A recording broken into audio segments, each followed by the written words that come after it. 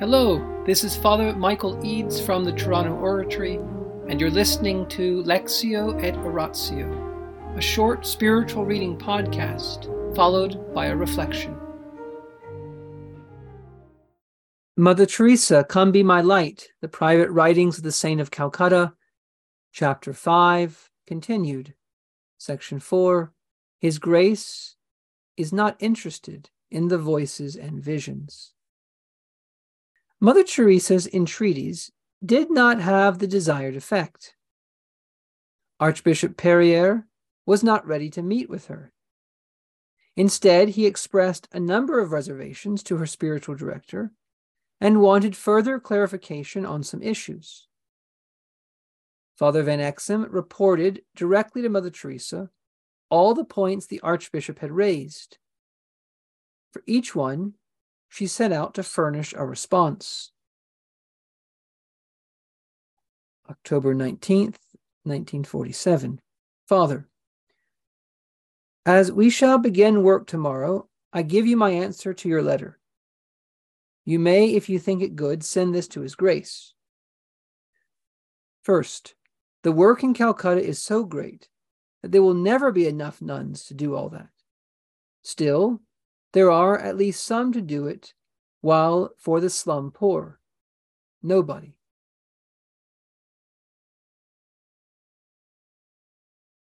Second, that is Archbishop Perrier's, is not sufficient to start the work, it is true.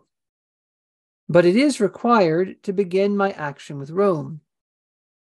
Our Lord will do everything, but for the material working of His plan, according to the rules and regulations of canon law, of which I am perfectly ignorant, His Grace's yes is necessary.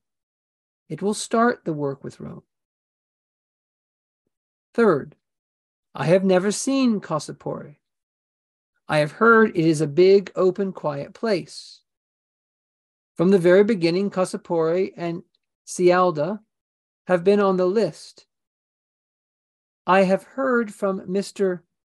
Animanada, may he rest in peace, that he left Boy's own home to His Grace in his will. How far this is true, I do not know. In my letter of Corpus Christi, I wrote that choosing of the place I leave to His Grace, as we cannot be without the Blessed Sacrament. Fourth, the Church does not take chance, but she often uses human means, to fulfill her divine mission. What those people meant was this. Fifth, the life I want to lead with my sisters, I know, will be a difficult one, both for European and Indian sisters. But nothing is difficult to one who loves. Who cannot outdo God in His generosity? If we poor human beings give Him everything and surrender our whole being to His service. No, He is sure to stand by us and with us, as everything in us will be His. Sixth, when I give up the life in the Institute of the Blessed Virgin Mary, the Loretto Sisters, in my poverty and chastity, I shall be bound to God wholly, in obedience. I shall, for the present, obey His Grace in all things, until Rome thinks otherwise. Nobody can unbind me from God. I am consecrated to Him, and as such, I desire to die. I don't know what the canon law has to say in this matter, but I know our Lord will never allow Himself to be separated from me. Neither will He allow anyone to separate me from Him. His Grace needs, quote, a grave reason to support me in Rome. The salvation of souls, the satiating of Christ's thirst for love and souls. Is this not grave enough? Seventh, you must pray much when the time comes to speaking. I trust this also to the Holy Spirit, who is sure to help my ignorance and show His strength. Naturally, I am not a bit afraid of His Grace, so this will help to speak more freely. 8th, I am glad His grace is not interested in the voices and visions. They came unasked, and they have gone. They have not changed my life. They have helped me to be more trustful and draw closer to God. They have increased my desire to be more and more His little child. I have obeyed you to the letter in regard of them, so I do not fear. I attach no importance to them as regards the call, because my desires to immolate myself were just as strong before they came. Why they came, I do not know, neither do I try to know. I am pleased to let Him do with me just as it pleaseth Him. 9th, the letters. Keep them. I shall need them. Tell His grace all that He wants to know. And if there are any parts which He desires to have, let me copy them, or if you can do it, it will be better. Do not destroy any of the letters that are in connection with the work. 10th, His grace is right. Anything, or rather many things that come from me are all due to my many sins and weakness. You know that just as well as I do. I can only spoil His work, His plans. But I want so much to be very pleasing to Him. And if through my stupidity and sinfulness God's work is spoilt and done less perfectly, He knows what my desires are in His regard. Yes, do not spare me in anything. Let there be less and less of me in everything. 11th, Father Moyersean has 2 candidates, and the 2 Yugoslavs in Rome, and then 3 Indian girls and myself. 12th, the exchange will do harm to both sides for the present. We need the daughters of St. Anne for the future education of our middle-class people.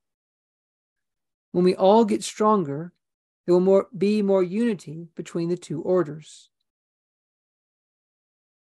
13th, regarding Father Krusen, it is perfectly true, it is not my concern. Mary Teresa. To each concern of the archbishops, Mother Teresa's answers were confident and bold, especially when she addressed the role of the voices and the visions. Such unusual phenomenon did not appeal to the prudent and practical archbishop.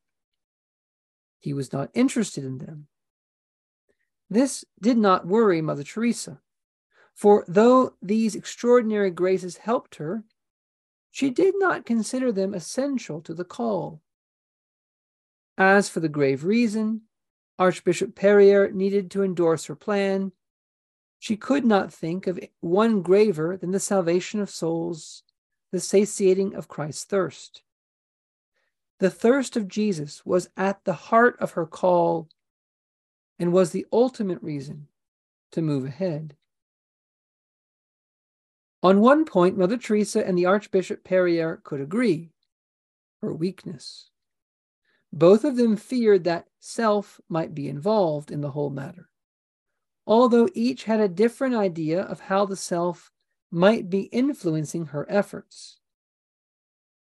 While the Archbishop feared that the self might be unduly pressing the launch of the project, Mother Teresa feared that the self might be hindering it. Rather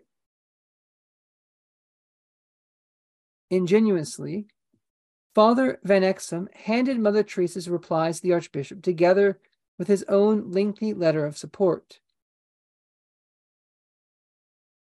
Earlier, he had rendered his positive judgment. In my examination of the voices, I found nothing to disturb my faith in them. I am convinced that they come from God. There is no item at all which can make me doubt. Now again, he deemed it opportune to defend his favorable position. which rested solely on the fruits of holiness that he had witnessed in her life. For your Grace's information, I must make it clear that in my direction given, I have never attached much importance to the strange happenings. It is not the voice and the visions at all which made me believe in the genuineness of the call, but the genuineness of the call which prompted me to believe I had to tell you what I thought of the voices and visions. My belief in the reality of the call was never there in the strange phenomenon. It was based on my knowledge of the exceptional virtue of Mother Teresa and also of her natural endowments to answer the call with success. On the terrible trials which prepared the call and accompanied it for a long time, and the manifest action of divine grace in that soul. In these 4 things, I know I am not deceived.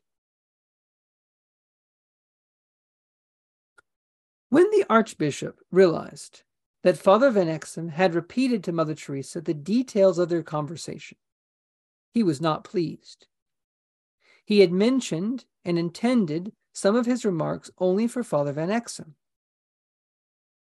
Even as he apologized to the Archbishop for his indiscretion, Father Van Exem continued to be Mother Teresa's advocate, restating his conviction that it all came from God and the Immaculate Heart of Mary. Archbishop Perrier was determined to act only when he could do so in good conscience. So far, neither Mother Teresa's pressing letters nor her spiritual director's personal conviction were sufficient grounds for the Archbishop to give his assent. An experienced, zealous missionary and a bishop for 25 years, he could not decide until he was able to say before my conscience and before God that I did everything to come to the right decision. It may be, he added in a letter to Father Van Exem, that for Mother Teresa everything is as clear as daylight. I cannot claim it is the same for me. In the name of the Father, and of the Son, and of the Holy Spirit. Amen. Angels of God, our guardians dear, to whom God's love commits us here, ever this day be at our side, to light and guard, to rule and guide. Amen. Most Sacred Heart of Jesus, teacher of teachers, have mercy on us. Saint Philip Neri, gentle guide of youth, patron of thy own, vessel of the Holy Ghost, pray for us. In the name of the Father, and the Son, and the Holy Spirit. Amen. Did you notice in those 13 points of her letter to Father Van Exem that Mother Teresa's wording and her grammar and the pronouns, they didn't all always add up? There was something kind of confusing at times, unclear, slightly ungrammatical. Why was that? Well, because she was in a hurry. She was writing to someone to whom she had talked about these things with, and they both kind of understood each other. And it was a private letter, maybe we might say like a text message these days, and she's firing it off. She's communicating in such a way as needed. Now, why is this important for us? Because there is a time for everything. And Mother Teresa was busy getting ready for school. She was focusing on her duties, and she had to answer this now. And so there are things in our lives that we have to do quickly.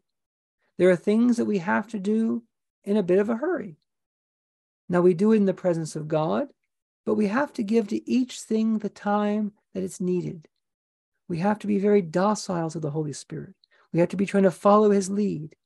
And we have to give to our duties, our responsibilities, the things that come up, just the right amount of time they need.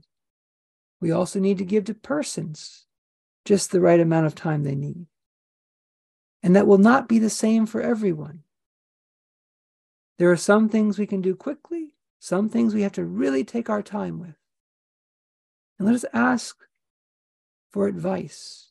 Let us ask for counsel Mother Teresa is really teaching us.